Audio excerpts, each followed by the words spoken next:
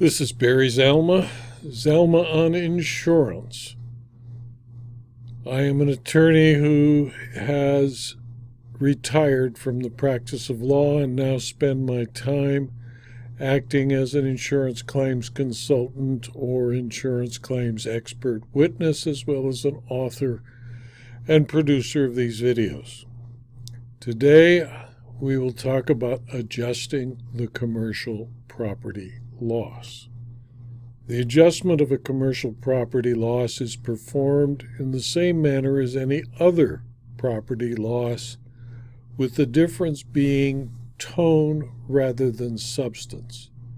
Adjusters who usually deal with a business entity and its officers or employees, rather than an individual like a homeowner, find claims handling is often, but not necessarily always, easier. The experienced adjuster who deals with commercial claims usually has knowledge of the business and the people who operate the business. Some insurers even assign a single adjuster to a major commercial insured to handle all claims presented by the commercial insured. Familiarity and a good working relationship over a period of months or years benefits both the insured and the insurer. A fire can be devastating for a business if the business is not rapidly put back to work after the fire is extinguished. The adjuster must recognize this fact and act quickly to complete a fair and thorough investigation. To adjust the commercial property loss, the adjuster must be familiar with the coverages and be ready to read and understand the policy.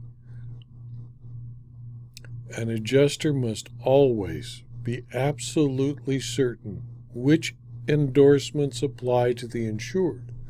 The adjuster reviews the loss notice and re-reviews the coverages to ascertain which coverages apply to the type of loss reported. He or she makes immediate contact with the insured so that he or she may inspect the loss and complete a thorough investigation. If there is a potential loss of earnings, it is important to collect as much business documentation as possible so the history of the business can help the adjuster and his or her consultants determine the amount of loss. Loss of earnings forms vary greatly. It is important that the terms and conditions are explained to the insured and why the adjuster should collect documents for analysis, possibly by a forensic accountant, including, at the very least, 4 years of corporate tax returns, 4 years of profit and loss statements and balance sheets, bank account statements and canceled checks, if there are checks actually being produced. If not, then the electronic version of account statements and canceled checks. 1 year of source documents on payroll expenses, costs that continue, costs that do not continue, leases, contracts, and any other relevant business documents. And if business information is kept on computer, the software used in a backup copy on a disk is necessary for the adjuster or the retained forensic accountant to work up the amount of loss. The adjuster must always conduct a thorough investigation at the scene of loss. He or she must establish the cause and origin of the loss and obtain a general idea of the extent of loss and what expert assistance will be required to complete the investigation and adjustment. If cause and origin of the loss are not obvious, it is imperative that the adjuster retain the services of a cause and origin expert or engineer. For example, if it is a fire loss, the adjuster must decide if a fire cause investigator is needed. If it is a theft or business interruption loss, the adjuster must determine if the assistance of a forensic accountant is needed. If so, the adjuster should advise management that the loss requires the assistance of a company general adjuster who is more experienced and knowledgeable than the average workaday adjuster. If a general adjuster is not available, the adjuster must determine whether the loss is too complex for his or her skill level or involves legal issues. The adjuster must obtain authority to retain an insurance coverage lawyer experienced in major losses, commercial insurance coverage issues, and or potentially fraudulent claims. The attorney will provide advice and counsel to the adjuster, who will assist as a lawyer the adjuster to make it possible to complete the adjustment of the complex commercial claim. If at any time in the investigation it appears that the loss is suspicious, that there is a possibility that fraud is being attempted, that the coinsurance clause may come into effect to punish the insured and limit the insured's recovery, that there may be a penalty under a reporting form, or that a condition or warranty in the policy may have been violated or breached by the insured, the adjuster must immediately ask the insured to sign a non-waiver agreement, or if the insured is unwilling to sign the non-waiver agreement, issue a thorough reservation of rights letter. Sometimes it is even worthwhile to hire a lawyer to help the adjuster file and prepare an appropriate reservation of rights letter. The non-waiver agreement is preferred because it is a mutual agreement between the insured and the insurer that nothing done in the investigation of the claim will act to change the position of the parties or waive any of their rights either party has under the contract. If the insured is unwilling to sign a non-waiver agreement because the insured does not understand it and wishes to seek the advice of counsel, the insured should be requested to seek that advice. There is no time when an adjuster should tell an insured that it is improper or ineffective or just not wanted for the insured to hire a lawyer. Rather, the adjuster should recommend that, of course, we would be pleased if you hire a lawyer. However, since waiver could cause a problem, the adjuster should not delay the investigation for more than the time necessary to issue and deliver a thorough and detailed reservation of rights letter to the insured.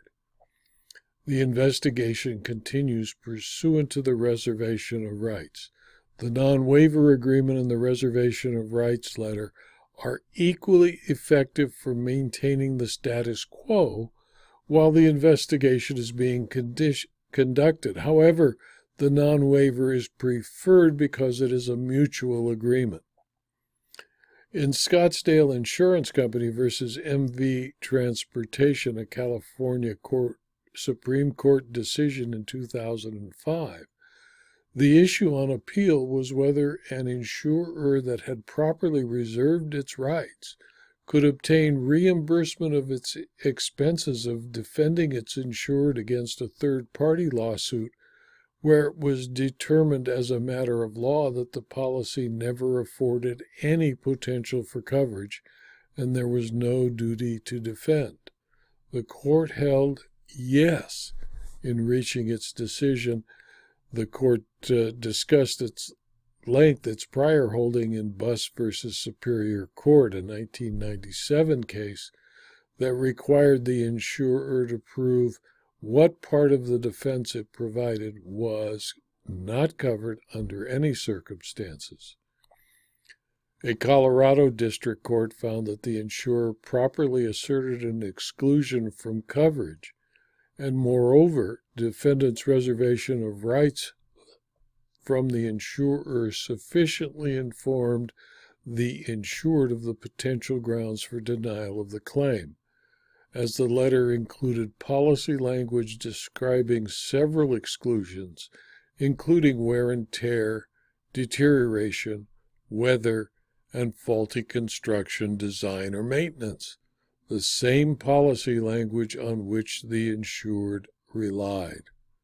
This was a case called Gallegos versus Safeco Insurance Company, a 2015 Colorado District Court decision. Though insurers sometimes send a reservation of rights letter even when problems have not surfaced as a result of the initial investigation in first-party cases, this function is merely to protect the insurer against claims of waiver and bad faith claims.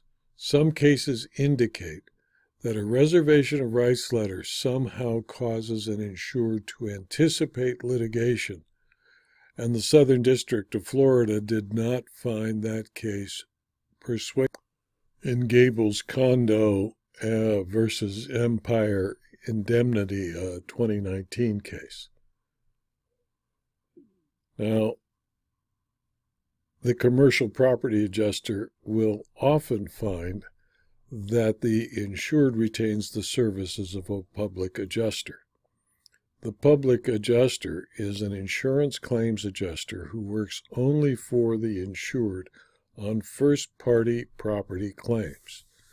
In California, a specific statute called the Public Adjuster Act is codified at California Insurance Code Section 15,000 et sec.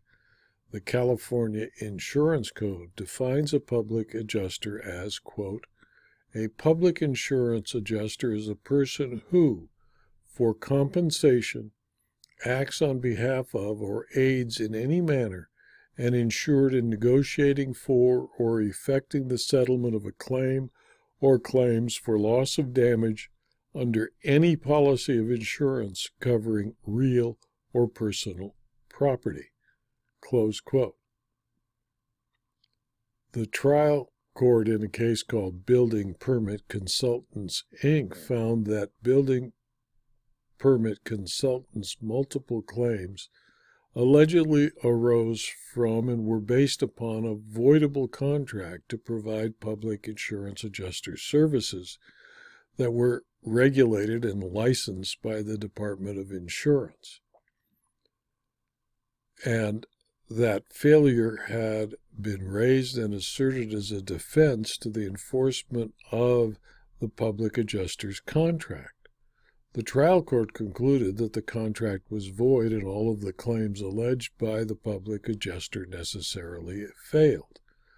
A public insurance adjuster is not practicing law and may practice the profession without being sanctioned by the state bar. In Texas, a court concluded that providing an estimate of property damage and filling out the appropriate forms to present a claim does not constitute the practice of law. In reality, this is the same procedure any insured is required to follow to collect on an insurance policy. The fact that a public adjuster is paid for his services and expertise does not convert his actions into the practice of law.